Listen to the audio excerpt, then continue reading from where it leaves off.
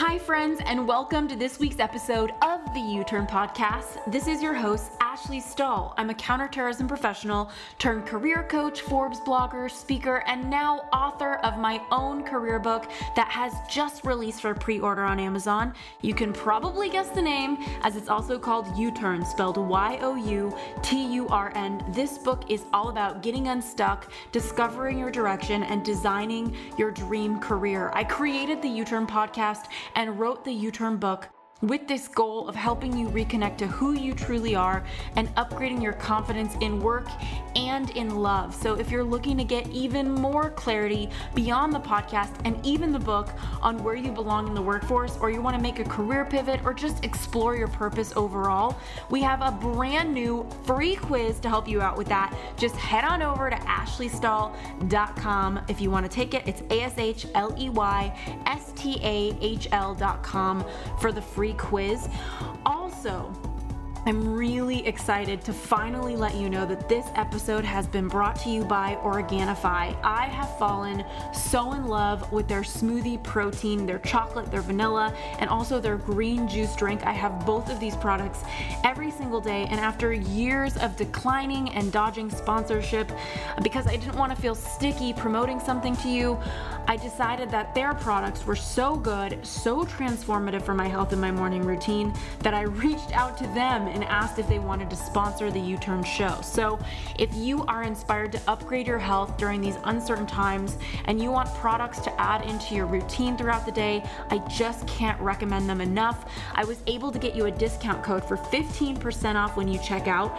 All you got to do is head on over to Organifi.com/U-Turn. It's spelled Organifi, ORGANIFI.com/YOUTURN. Make sure you enter the code U-Turn at checkout on their website. And now let's dive in to this week's episode. If something really bad happens to you today, you lose a lot of money, you lose a big client, you get broken up with, you don't get that job. Time heals all wounds, but you have to build the time muscle, which a lot of people don't have.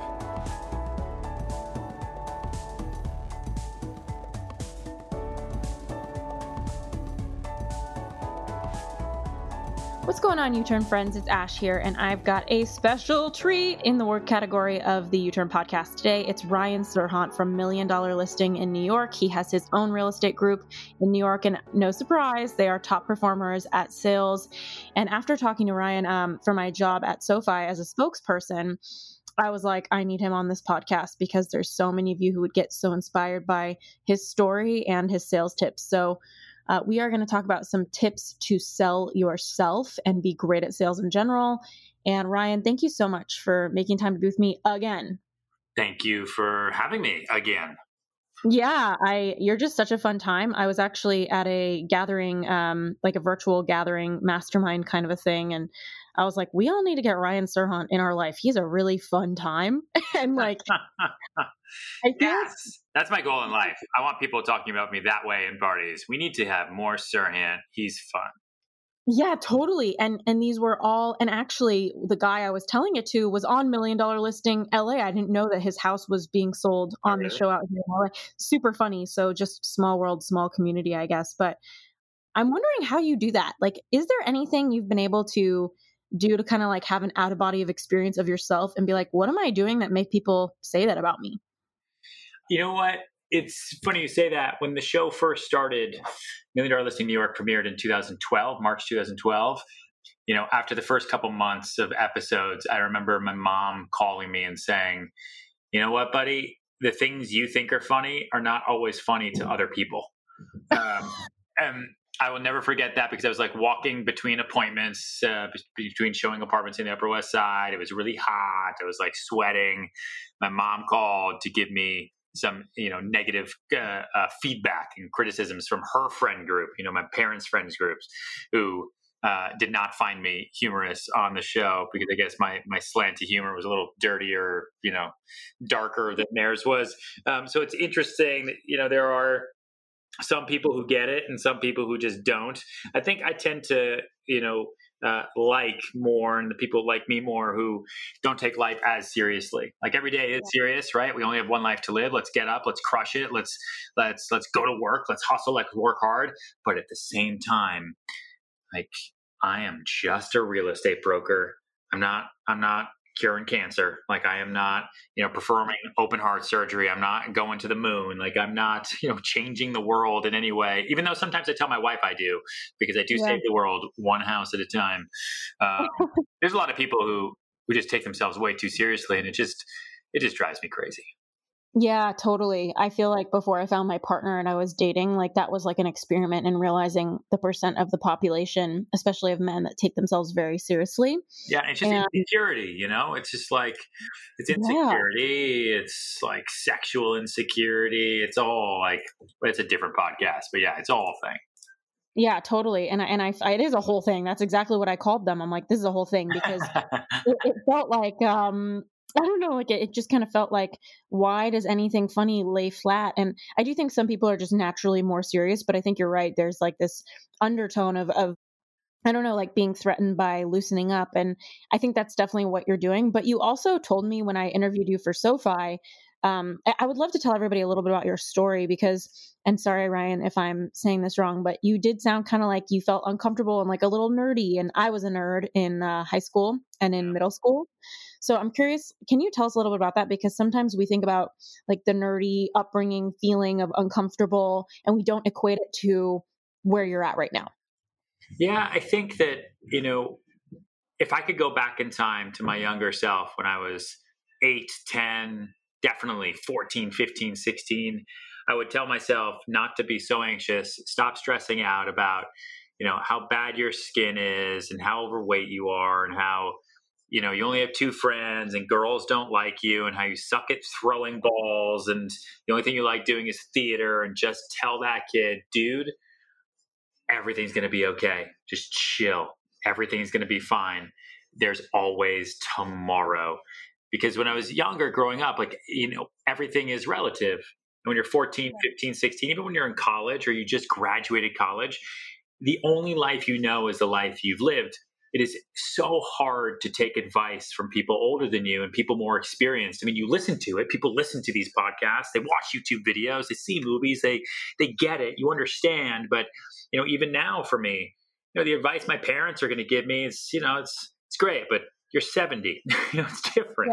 Yeah.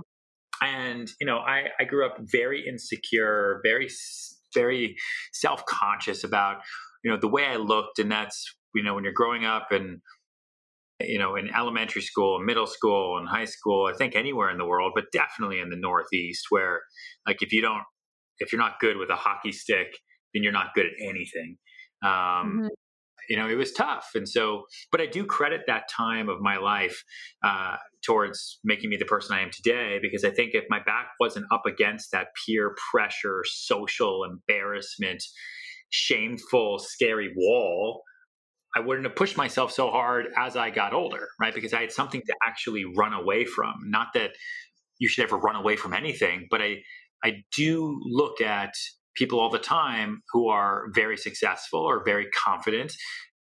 And I do then look at their past, and 99% of the time, they weren't born successful and they weren't born confident, right? They had to find that within themselves.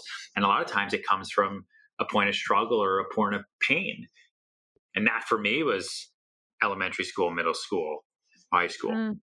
Well, this makes me also curious, because I didn't have time to ask you last we spoke about like a failure and also big breaks, because you're on Bravo. My family does real estate, so they absolutely love the show. And I got to walking with them after we spoke. So I was like, let me see what this character named Ryan that I spoke to is up to. Yeah. And it was so much fun to watch you. And I was also just thinking to myself, like, everybody has a big break moment. Everybody, and maybe a few small breaks that make a big break, and they have failures along the way. So I'm curious, what was your relationship to creating the success you have now along the way? Like, how did you hold failure emotionally? And what were some failures you faced before that big break? And I just want to learn a little bit about what was that big break that you think contributed to where you're at now. I kind of look at life, especially my professional life, as white water rafting, right? Like there's a river and we're in the river. Everyone starts in the river when it's nice and calm at the beginning. Everyone gets help going into the rafts. Everyone gets help with your life vests. Everyone has teachers who teach them how to whitewater raft. Everyone starts the first time you do it with your family. You're all in the same boat. Okay. But as you go further down the river and the water starts to get a little bit choppy, some people don't want to be in the boat anymore, so they jump off. And eventually you're by yourself. Okay, because now you're more skilled. Now you don't need the instructors. Now you don't need your parents. Now you don't need all the friends that you brought on that whitewater rafting trip at the beginning. And you just keep going, and the waves get worse, right? The waves get worse, but after the waves, the calm is actually calmer. So you get hit with bigger waves, but you actually get more times of calm. And as long as you can figure out how to go through the waves, you know that there's calm on the other side. And success on that river isn't a matter of if you're going to have it or not. You can see it because it's down around the bend. And maybe that level of success isn't what you want. Maybe it's 3 bends down. Maybe there's a tree in the middle, and maybe there's a rain cloud about to crush you 3/4 of a mile down, but you can physically see it, right? It's there. Yeah. And for me, that's what this has always been about. It's not a matter of if I'm going to be successful, or if I'm going to make an income, or if this is going to happen. I can't look at life that way, because then I would never get out of bed. Like that would be, I can't live in a world where things may or may not happen. Like they are going to happen. I know they will happen because I can see them, and I just got to get there, and I got to manage the waves, and I've got to figure out my skills. You can't just get in a raft and go down the Colorado River and by yourself and expect yourself to live. Like you need to know what you're doing, and you've got to learn more skills. And I will say that, or what do they say? They say luck is when, hard work meets opportunity, right? All the hard work that you put into things combined with the opportunity that one day to go into the open casting call for $1 Million Listing New York with 3,000 other agents at the Hudson Hotel in early 2010 produces luck, which is, wow, you got cast on that show. You must be so lucky. That set up your whole career for you, which is true. But I'd been on that river for 23 years trying to get to that point, knowing that it was somewhere down there. I didn't know that it was going to be $1 Million Listing New York. I had no idea it was going to be a reality TV show on Bravo. I just knew that one day I would put myself in a world of extreme exposure. Hopefully it would be on television, because I think that's a great medium to do it. And I just wanted to be prepared. So I took acting classes and theater classes, and I studied for it. And there was a lot of bumps in the way. There's a lot of trees. Like I ran out of money. Yeah. I lived in a closet at 38 West 31st Street and shared a bathroom with 16 people on the 11th floor for a long time. And that was definitely a bumpy part in the river for me. But as I managed to cut through those waves over and over, the sun opened up and there was great calm ahead. That is a really long answer to your simple question. No, it was actually a really good metaphor, because I'm a very mediocre water rafter, and part of it's because I'm not doing some of the measures you're thinking. Like I just kind of hop in and then I'm like, oh shit, like this is a crazy ride. So totally great metaphor. And I guess what was coming up as I was listening to you was this idea of success. Like you walked into this casting call, so clearly you had some intention behind what you were doing and some purpose behind putting yourself out there in that way. Was this something that you had dreamed of, like getting on a TV show? I know you'd mentioned you'd studied theater. And if so, what do you think it was that you did in that casting that made it this big break for you? And did you have anything along the way that got you that moment? Or did you just show up and your life totally changed when you landed that? I mean, I came to New York and I got cast because I would say my life hasn't really changed. I moved to New York and I said, okay, I'm going to do everything I can every single day to make something of my life. I think I'm going to do it with theater. I think that's my first thing, right? That's my passion. I think that's what I want to do. I think so. Let me work my butt off at it.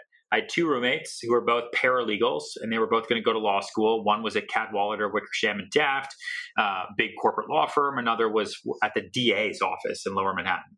And I told myself, I'm going to wake up before they do. I'm going to go to bed after they do. I'm going to work my ass off. So every day I would submit 100 resumes and headshots to casting directors and agents.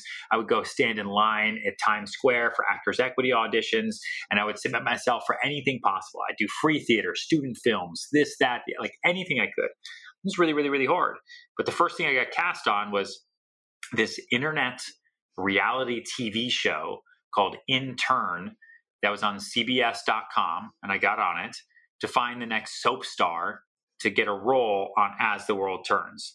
And I did that show, and I won, and I got onto As the World Turns as Evan Walsh IV.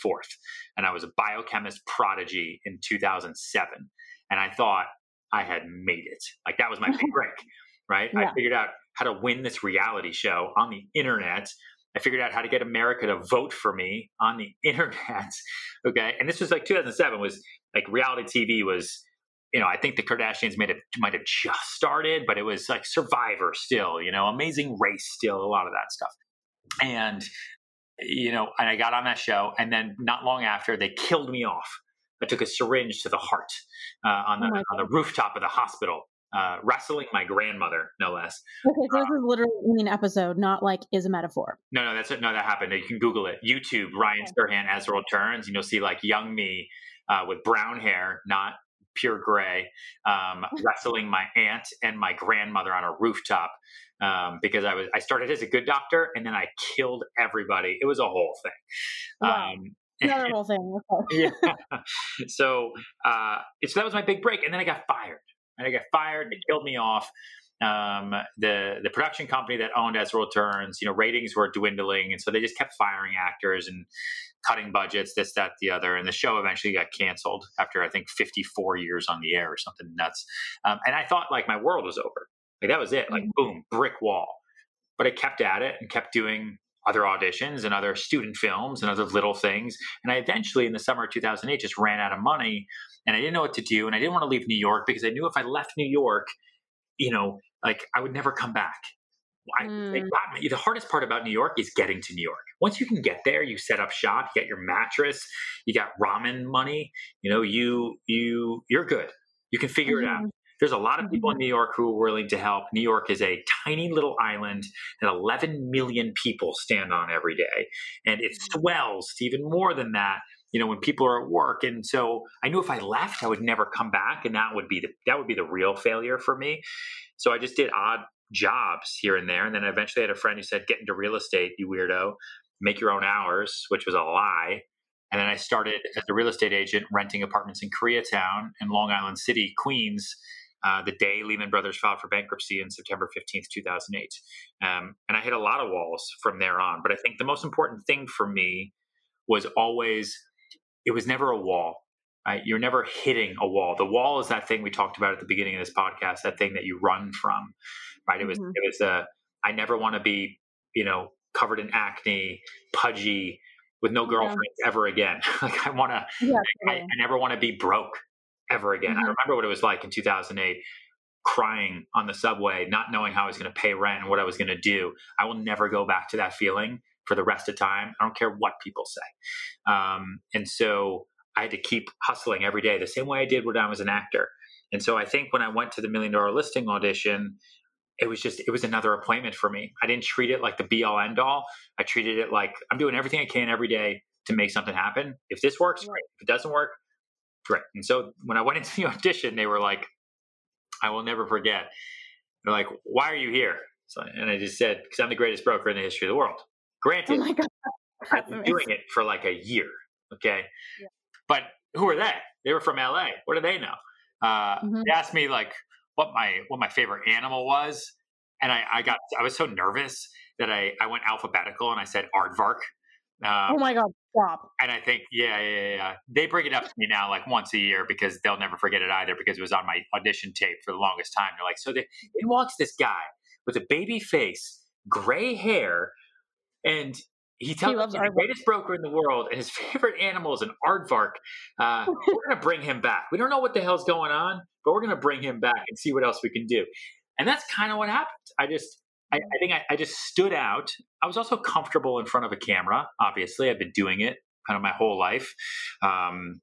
And I made an impression on them, and I gave them what they wanted, and in any interview, date, job, audition, anything, your goal is always to show up and give them what they want. Right. And then once you do that, then you get to make the decision of, am I going to get what I want, or it's not worth it for me anymore? But at least you then have the power to make that decision on your own. Most people go into interviews and job interviews or auditions or dates, going in there so focused on what they want that you completely miss the whole point of that initial first conversation, when your whole job is just to listen and respond and not listen to reply. You're reminding me of so many things. Like, my mind is flying. Like, number one, I coach a lot of job seekers. Like, that's how I created success. And one thing that you talk about is, like, you decided you were going to win when you moved to New York. Like, you just decided. And it's really interesting, Ryan, because my experience was, having worked in counterterrorism and national security, when I was a job seeker, I had a mantra of very high intention and very low attachment. And that got me through cold emailing. That got me through following up. That got me through networking events, because just like you had said, like, this was just another audition in a string of auditions, because you already decided you were going to win and you're going to keep going. And for me, I was just like, I'm going to keep sending cold emails, because, like my grandma said, you knock on 10,000 doors, eventually one is going to say yes to you. So I was like, I'm just going to keep knocking on my doors. Yeah. But for me, and I think for a lot of people, I ended up creating an online course. There was an element of luck and grace, and then also hard work. And I ended up early in, like, 2015, scaling an online course. And in 2 months, I went from like $100,000 in debt to like $5 million in sales on one course, on a webinar. And then I lost a lot of it, which is a whole story in and of itself. Bad business. I've read. Yeah, it's kind of a doozy. And it's like you said, like, you thought when you were on that soap opera and, you literally had the syringe to your neck, or whatever the situation was, somebody else's neck. Sounds like really a crazy thing. You thought your life was over. And for me, when I made all that money and then I lost a lot of it through making naive business decisions and not really knowing myself at 26, 27 as a businesswoman, it felt really dark. And like you said, it's like, you could go down the water raft and be like, I want to be successful all the way down there. And that's 3 bends down. And I just got some success, some choppy waters on 1 bend down the water road. And so how do you stay resilient when you get those rejections? Because I know for me, I just paid off that $500,000 of debt that I created. And a lot of people were like, you should go bankrupt and just get rid of it. And I was like, no, there's something inside of me that wouldn't do it. You say that's a good idea that I didn't? No, I know. I'm saying, like, I can't believe that people would say just go bankrupt. Like, I don't understand what kind of feedback that is. I know. And I just got really intimidated by my lawyers telling me, like, what it would mean for me to claim bankruptcy, even though, I spent 4 years paying for my life and paying off $500,000 cash on an American Express card. So it's like, I think I'm kind of not necessarily redefining myself. I have a lot of gifts and a lot of assets and a lot of beautiful things with my book coming out and all that stuff. But I think a lot of people have some success and then they get hit, just kind of like what you thought. How did you keep your mindset like, okay, I'm going to keep going? Because for me, there was like a 2-year period where the debt was too high, Ryan, where I was like, I don't want to share this. Like, I feel too low that this just happened. And I just kept chugging along with my career coaching practice and my online courses. And it wasn't until now that I'm kind of on the up again.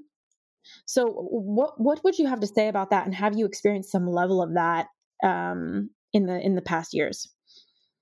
I'll tell you, when I lose a listing, let's say, right? I used to take it really personally when I would lose a deal, because sometimes clients make it personal. They say, well, I don't like you anymore, or you didn't do what you said you were going to do. Or, they take their internal frustrations or their frustrations with the marketplace and they make it about me, and then they fire me. Or I don't get hired in the first place because they go with somebody else. And the best way that I figured out how to get through it are 2 ways. One, I would, and I honestly believe this, I know I said it almost like as a joke for my $1 Million Listing Audition when I said that I'm the greatest real estate broker in the history of the world. But I now believe, because I've seen kind of the proof in the pudding and what I do all day long, like, I work my ass off. anyone who meets me to hire me, I believe that I'm going to do a better job than anybody else. Like I honestly believe that. And if I think I'm not the right person, I tell people, I say, you know what? I don't think this house is for me. I don't think I could sell it as good as this guy can. And I'll refer clients to other people. So if they don't hire me, I feel, and this might sound crazy, but I feel like they're doing themselves a disservice, that I'll send a gift to the people who didn't hire me and to the people who fired me, saying, thank you so much for the opportunity. I wish you the best of luck. I'll do everything I can from the outside to try to sell the home. In the meantime, here's an orchid. And you'll be surprised at the amount of times those people come back to me. Like they'll come back in 2 months and they'll say, Ryan, I'm so sorry. I'm so sorry. I was pressured by my friend because he told me that Bob was, so great, but I knew in my gut it was you. And Bob sucks. Bob had to return my phone call in 4 days. Fuck Bob. What do I do now? And I'm like, unfortunately, you're in an agreement for 6 months. So you've got 4 months, and I walk them through that whole process. The other thing so that's like a tactical thing that you can do. And it works wonders. You got to kill bees with honey. I don't know if you ever heard that phrase, but it's in the sales business, especially in the wild, wild west of real estate sales in New York City. You kill bees with honey. You make everyone your best friend. You got to bite your tongue all day long. Kill them with kindness. But the second thing that I do that is tactical, that doesn't involve having to spend money on orchids and chocolates and stuff, is if something really bad happens to you today, you lose a lot of money, you lose a big client, you get broken up with, you don't get that job. Time heals all wounds, but you have to build the time muscle, which a lot of people don't have, right? They know it. And when you think back to it, you're like, oh yeah, dude, that thing that happened to me when I was 12, that sucked, but I don't really care about it anymore because now I'm 35. Like it's, you don't realize that time is a muscle, but how do you work on it? So what I figured out is I would go into my calendar, literally like in my calendar on my phone. And I would go either 2 weeks, 3 weeks, or 30 days out. And so if let's say like right now, 4:00 on July 6th, right? I would say, okay, something bad just happened right now. I go into my calendar on August 6th at 4 p.m. And let's say it was I just lost a huge deal at 123 Lexington Street. I'll type into my calendar, how do you feel about the deal at 123 Lexington Street? Oh, I love that. Every single time. By the time that day shows up, August 6th, I see it in my calendar and my assistant's like, Ryan, what is this thing? How do you feel? Is that an appointment? Is that this? And I'm like, I don't know. Oh yeah, I'm fine. Yeah, I don't care anymore. Or I fixed it, or it got done, or they bought something else, or it's okay because I did 10 more deals since then. What that does for you is it's your loss muscle working, because you're going to start to build up that muscle memory so that the next time something bad happens or you lose something or you get hurt, you'll put it into your calendar because that's what you're going to do, because that's what I told you to do. But immediately you're going to start to feel kind of okay about it because guess what? In 2 weeks, 3 weeks, 4 weeks, when I hit that calendar item, it's not going to feel anything because I'm going to have moved on. So it really, really works. It's like a little thing that I had to teach myself to do, because in the sales business where I get, and you experience the same thing, right? Like I have no salary. No one pays me by the hour. I don't get paid to show up. I work for free all day, every day until I don't. And I only make an income when my clients declare success. Like that is, like they literally have to sign on the dotted line to declare success, at which point 7 days later, hopefully a check clears and I will make an income. Like there's no guarantees for me. And so I've got to be okay with a significant amount of loss. And, I guess to wrap all that up in like one saying is, my job is to lose. And I think we talked about that a little bit on our last thing when we did it for SoFi. My job is to lose. And if you're okay with that, kind of like a baseball player, right? If you know that your job is just to swing and that most of the time you're going to miss and strike out, like then you're okay every time you miss and strike out, because guess what? You just did your job. But every time you hit it, that's bonus. Boom. Like you will feel so much better, because that way your job is to get up every day and swing the fuck out of that bat. as many times as you can, because it's going to increase your rate of return on how many homers you're going to hit. And that's sales, right? That's life at the same time. Yeah. That is a volume way to look at opportunity. Yeah. Hey U-turners, so sorry for the quick interruption, but if you're anything like me working from home, this quarantine has got you craving some structure, and I have gotten so much out of committing to a morning routine. And for me, that's looked like burning some Palo Santo every morning, sipping some coffee while I'm journaling, and of course, making my daily protein shake with Organifi's vanilla protein powder. I just put a scoop of their vanilla protein, frozen organic strawberries, half a frozen banana, and coconut milk into the blender, and boom, that little candy addicted 5-year-old living inside of me gets so happy, feeling like she started her workday with what tastes like a vanilla milkshake with strawberries in it. So if you follow me on the gram, you know that even when I try to eat healthy, I tend to have little snacksidents, and that's why I am so grateful that Organifi is now sponsoring the U-Turn podcast. It is such a milestone for us to have them supporting the show, and I'm pretty sure that without their super healthy protein powder, I'd be lacking in my morning routine. So if you're looking for some consistency and some structure in your diet, I am really in love with their products, which is why we wanted to get you hooked up with a discount when you go to Organifi.com/U-turn. That's ORGANIFI.com/YOUTURN for 15% off. Now let's get back to the episode.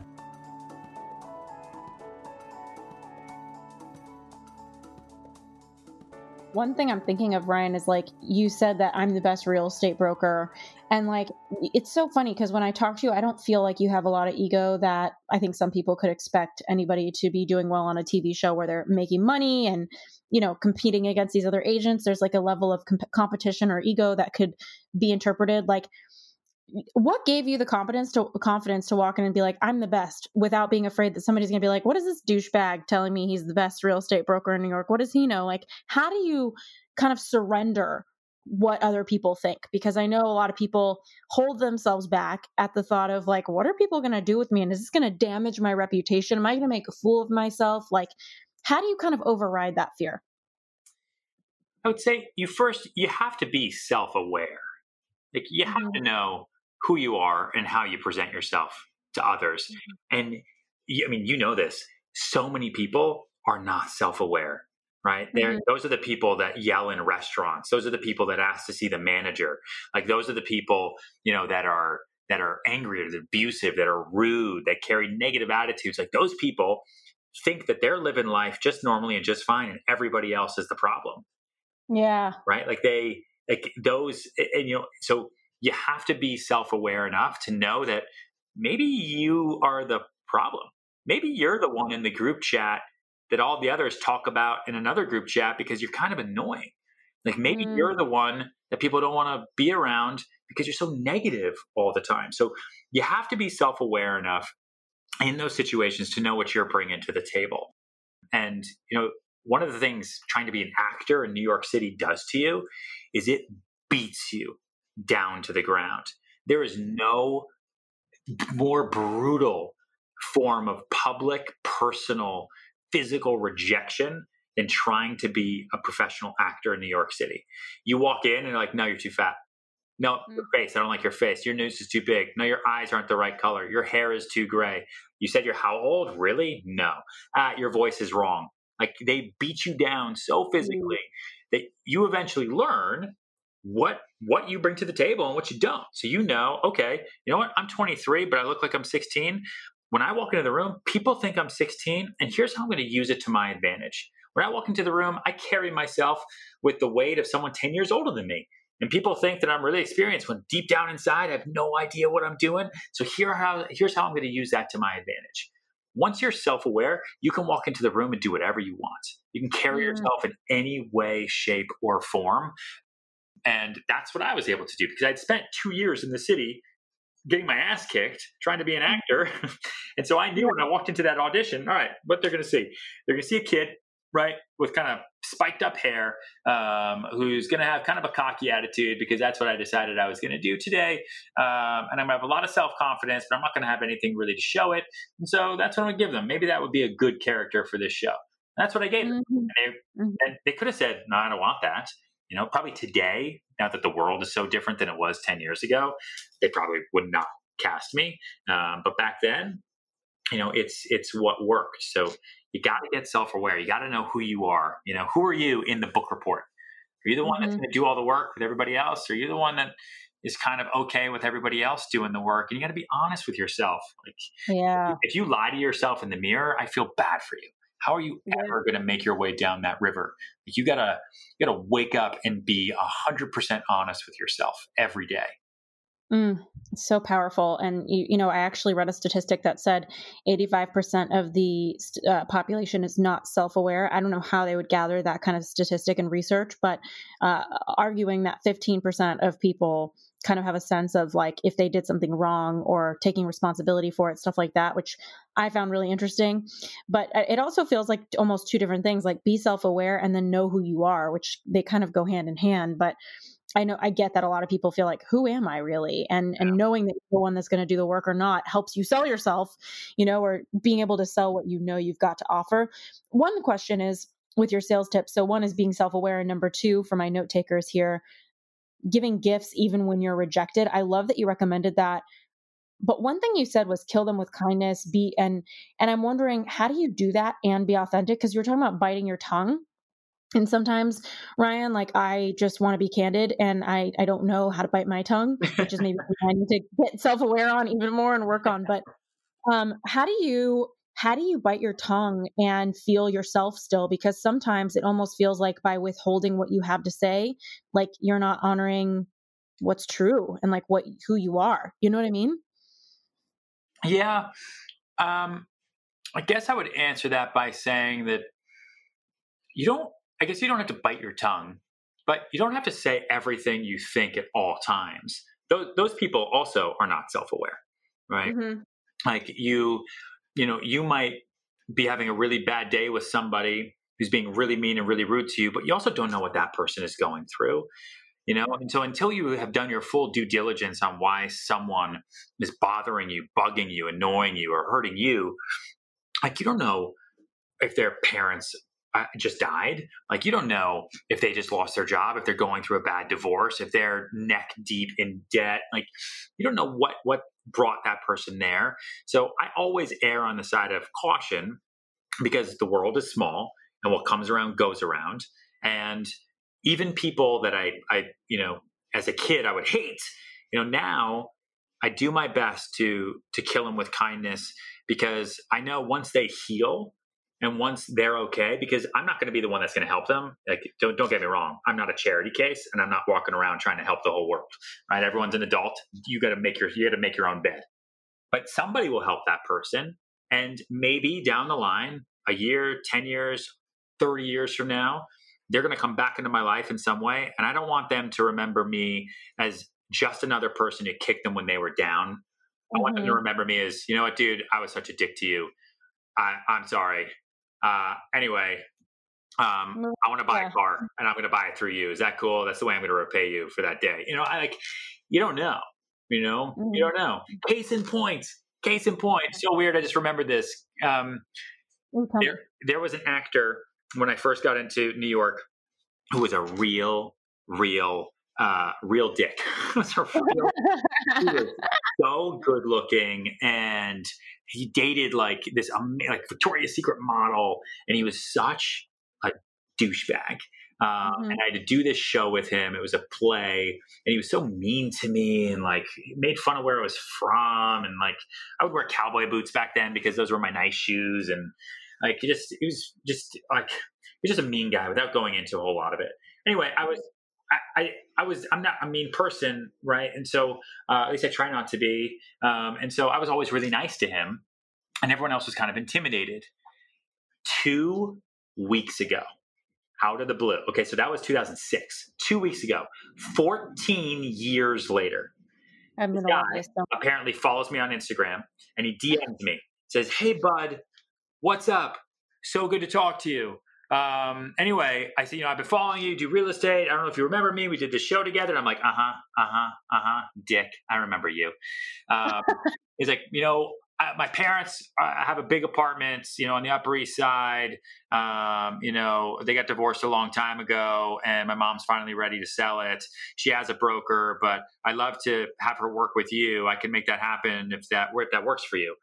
It's like a $20 million apartment. That now is going to come through this guy. Like, good thing I was nice to him. And now knowing a little bit more about his upbringing, backstory, and his parents, and like growing up by himself and no one loving him and all that, like it's no excuse for being a dick to everybody, but like, I get it. I understand it. And I will laugh all the way to the fucking bank. Yeah, totally. And that actually brings up another question is like, you have a family, a beautiful family, a little baby girl. And I mean, she's not really a baby anymore. How old is she now? Like 2? She's always going to be a baby for me. She's 16 months. Okay. So I'm somewhere in the neighborhood. Yeah. She's tiny though, but she's actually huge. Compared to other babies, she beats them up. She's very big. Really? She's a big baby? Like She's huge. I'm 6 foot. Well, how tall? I'm 6'3". My dad is 6'6". My wife is 5'7", I want to say. She's Greek, right? Small and Greek. Which I just figured the girl would be small and Greek. But no. She's like a golden. Have you ever seen like a golden retriever puppy? They're like small bodies but huge paws. Yeah, totally. And you're like, oh man, this dog's going to be huge. Yeah. It's like this little small body, and she has huge baby feet. Like her shoe size like breaks the baby foot internet. I'm like, this is not good. She's gonna be like this massive baby. She's gonna go into an audition, Ryan, and be like, I'm the best one in town, damn it. Yeah, it's gonna be walk her in. Yeah, she's a lot. That's good.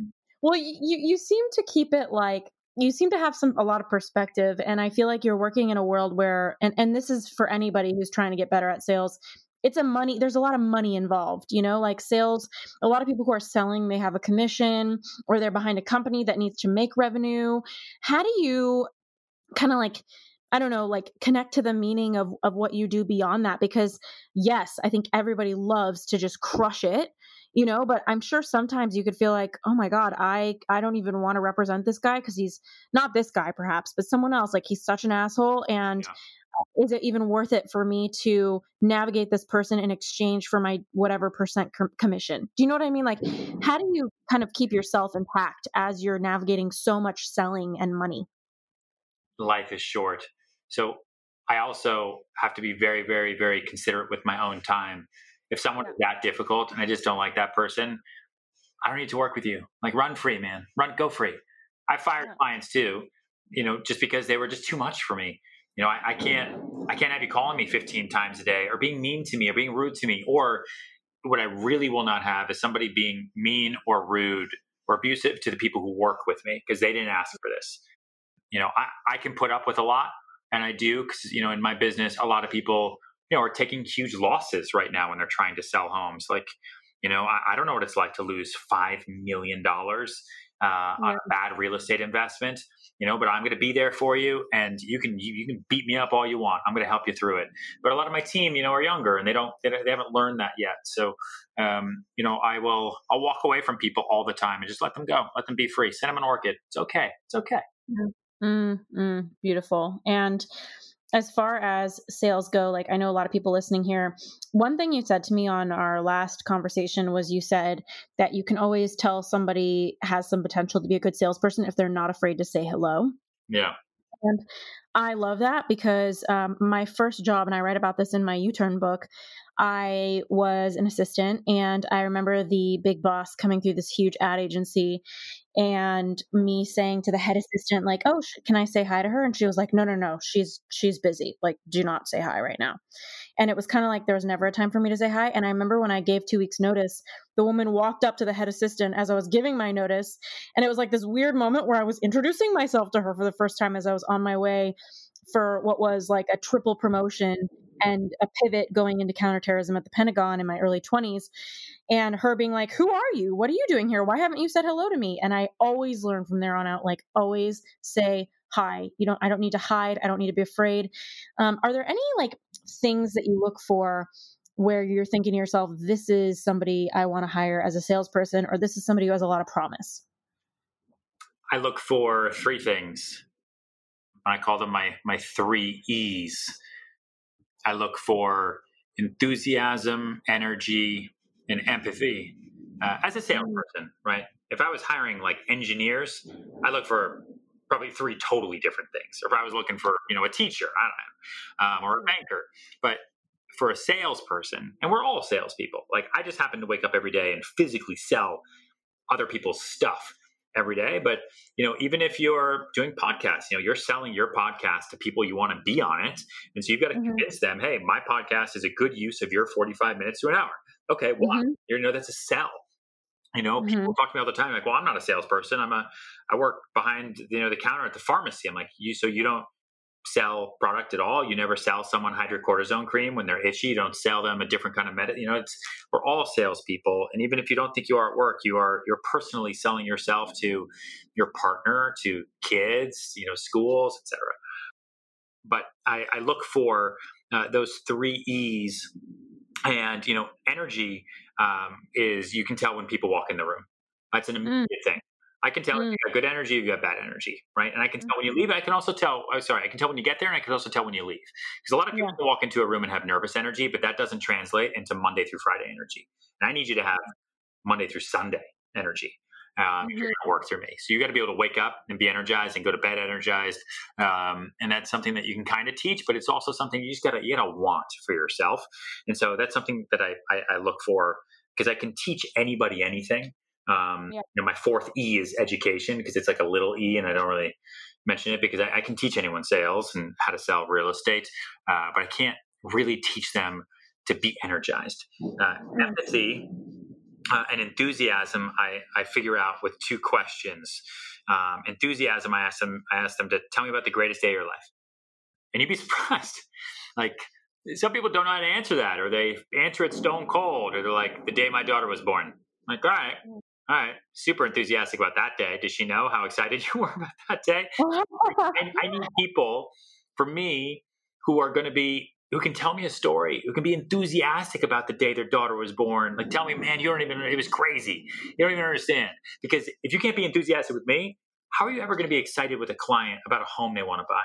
Or how can you be excited about a deal for a client where that client doesn't even want to do that deal? And you got to be excited, because sales, when you cut down to it, is just the transfer of enthusiasm. That's it. I'm never selling a house. I don't sell a house. I transfer enthusiasm from a seller to a buyer through me. And so the enthusiasm can't die with me. Right? I'd be a terrible conduit. And empathy, I ask them, tell me about the worst day of your life. And if they're like, the day my mom died, that's like, also, that doesn't work for me. I don't want you to cry, sob, pull out your phone, show me 1,000 videos, but I want to be able to connect with you in that moment.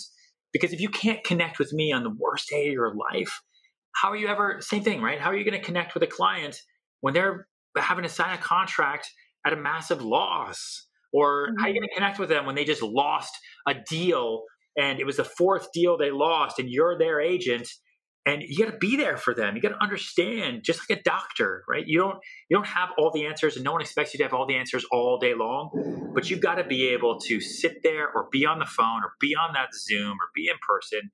You got to be able to say authentically, I understand. And you got to have that person believe you. If they don't believe you, then you are just another snake oil salesman. Okay. And, you're talking about energy. And so I have a couple questions about like cold outreach and following up, but I also want to ask you, like, how do you stay energized? Like, is there something you're doing beyond like getting a certain amount of sleep, or how are you taking care of yourself and staying so energetic in the way that you hope your sales team is as well? First of all, are you in New York right now? No, I'm in Los Angeles. Oh my God. The thunderstorms that have been rolling through here once a day are I'm in the office I'm in right now. In the last 5 minutes, I went from 90 degrees, sunny insanity, to pitch black, 2 a.m., and the thunder and lightning just is like out of a movie. It's just crazy. Feels like a metaphor for my personality as I was editing my book, which I know you're in the process of that with yours. Yeah. No. And so it's wild.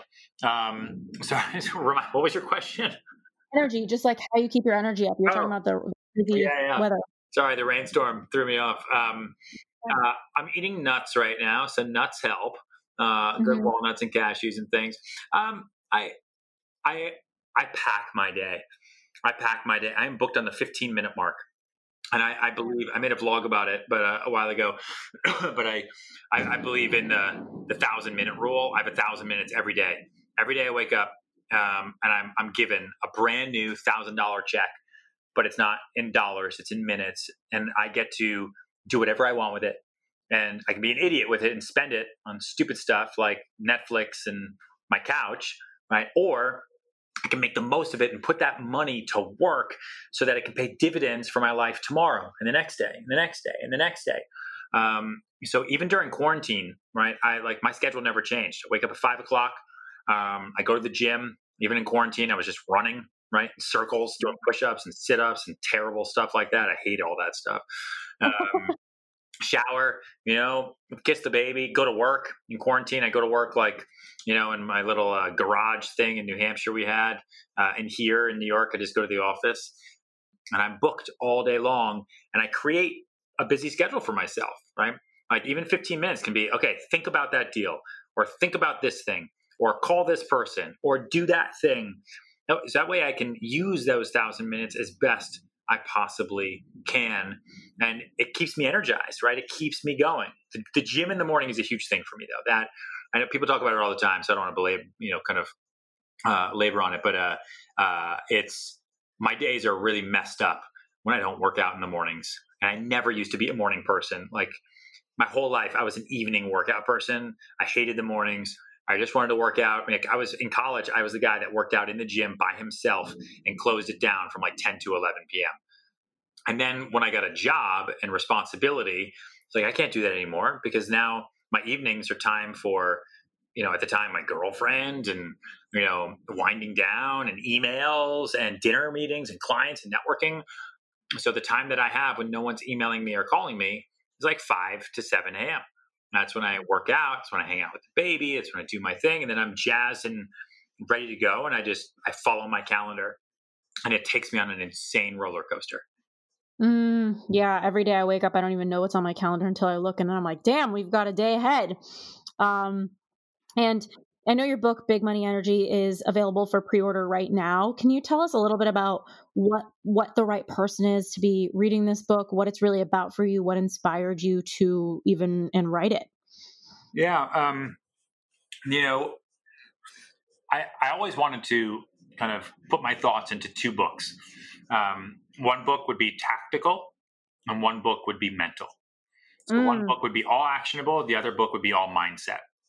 And so the first book that came was Sell Like Sirhan, which was my sales book, How to Build a Sales Career. And it's tactical and it's actionable. Every chapter, there's no fluff, there's no bullshit.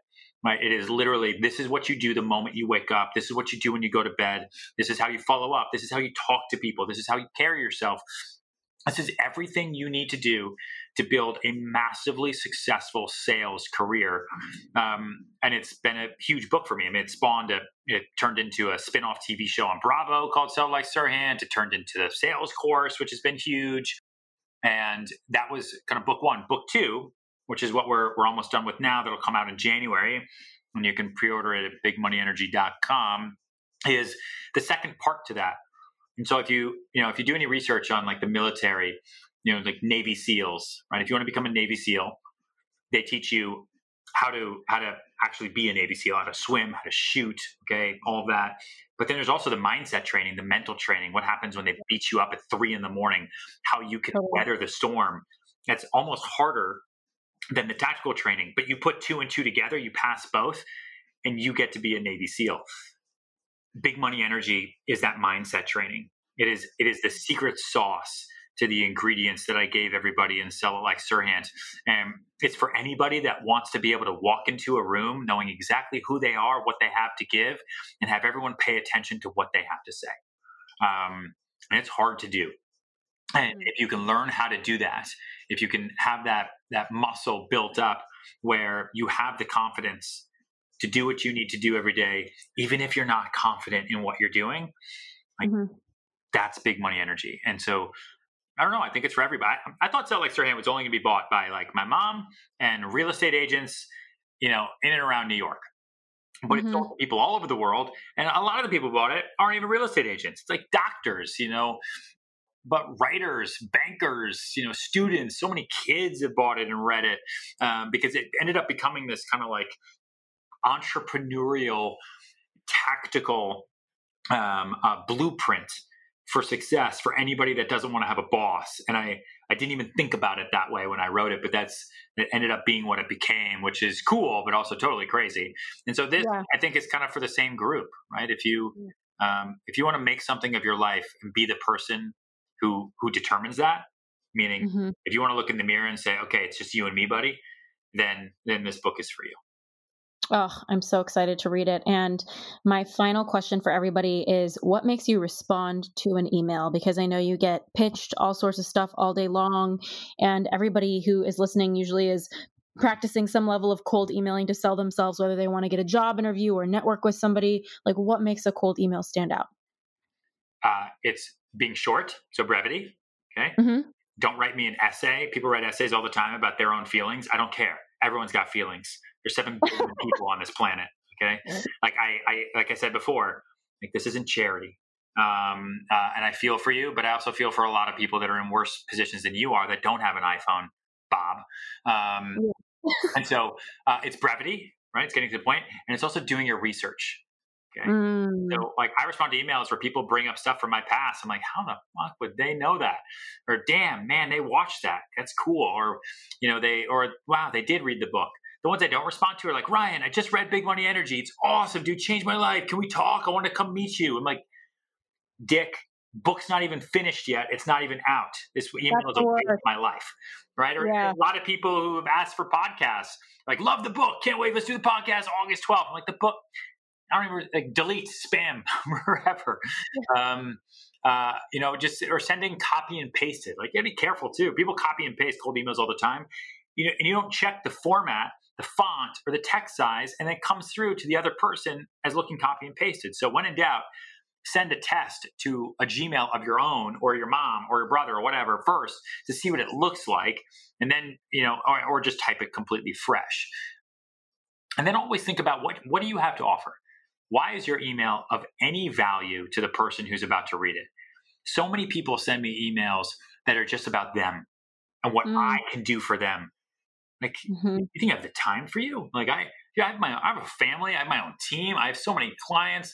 I have 1,000 clients that depend on me every day.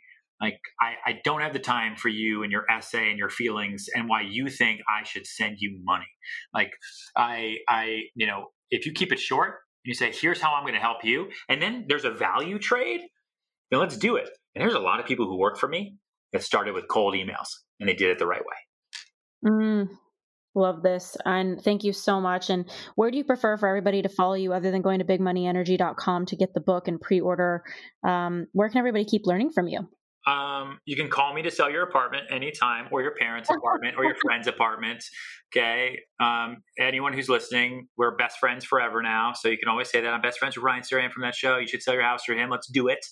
At Ryan Sirhan everywhere, Instagram, everywhere, YouTube, etc. And you can email me, Ryan@RyanSirhan.com. Thank you so much for being here. I appreciate you making me. Of course. Thank you. Thank you.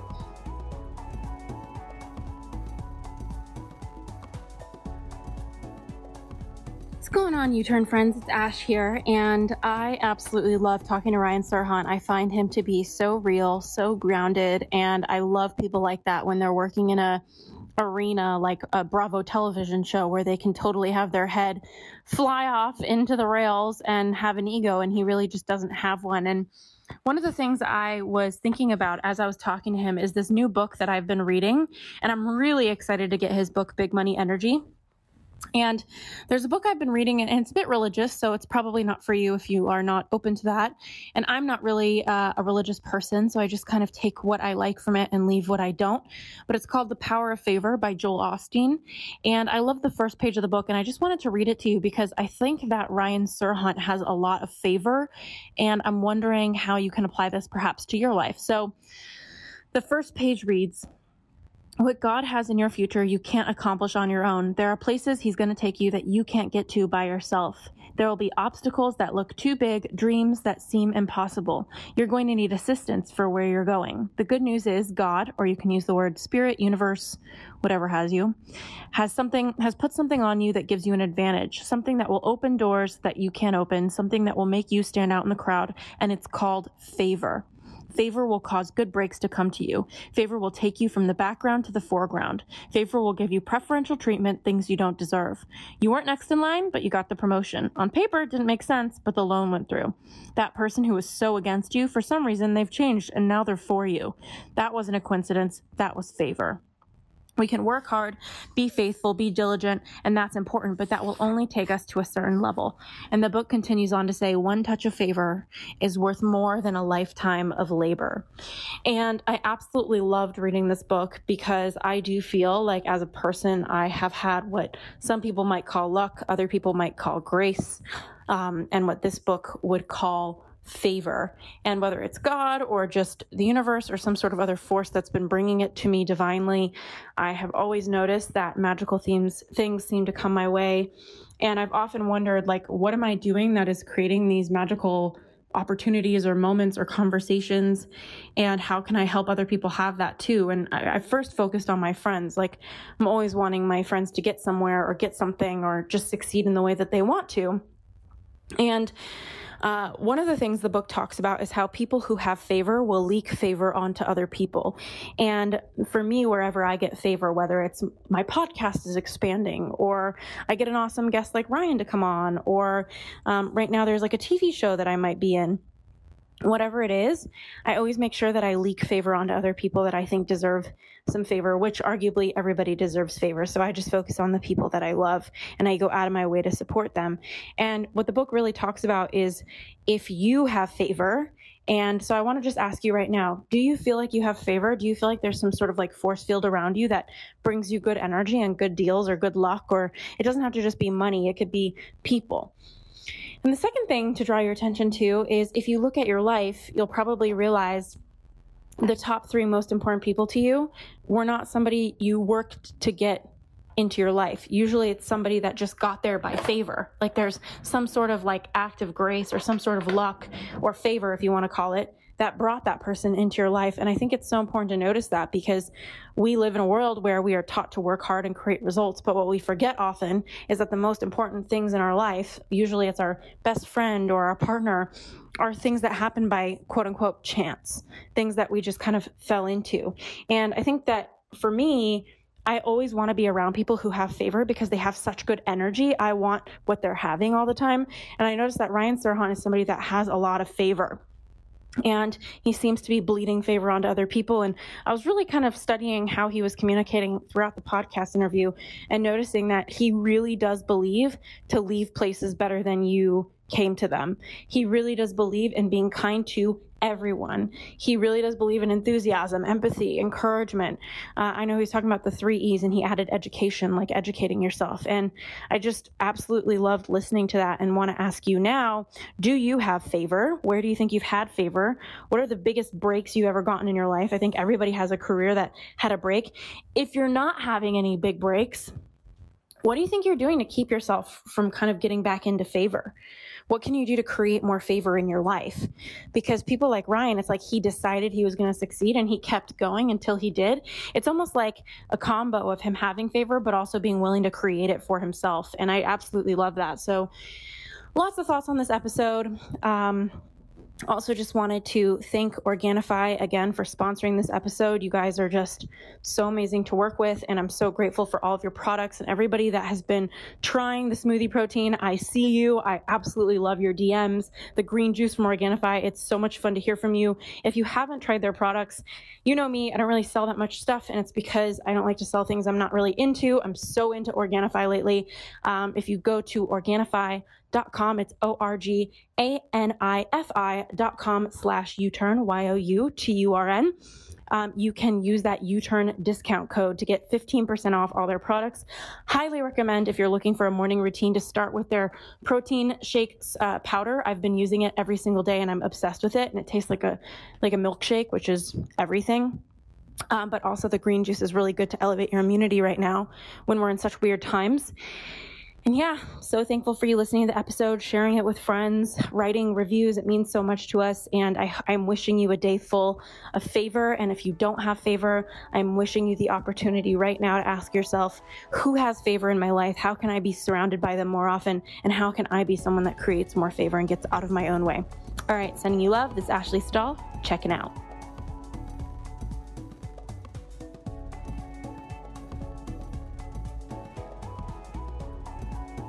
Thanks so much for listening to this week's episode of the U-Turn Podcast. If any of our guests mention any resource that you're interested in, you can head on over to ashleystahl.com and press the podcast tab to see any show notes. It's ASHLEYSTAHL.com. On that page, you're also going to see our brand new free quiz, helping you discover which career path you're actually meant for. It's followed by tons of content-packed emails about your personality in the workforce. And of course, we just can't thank you enough for your written reviews. These reviews mean a lot for our show to keep getting out there. So if you ever send me a DM on the gram, and I'm so grateful that you have, I would love it if you would copy and paste that into the podcast app of your smartphone as a written review. It would mean so much for us over here at the show.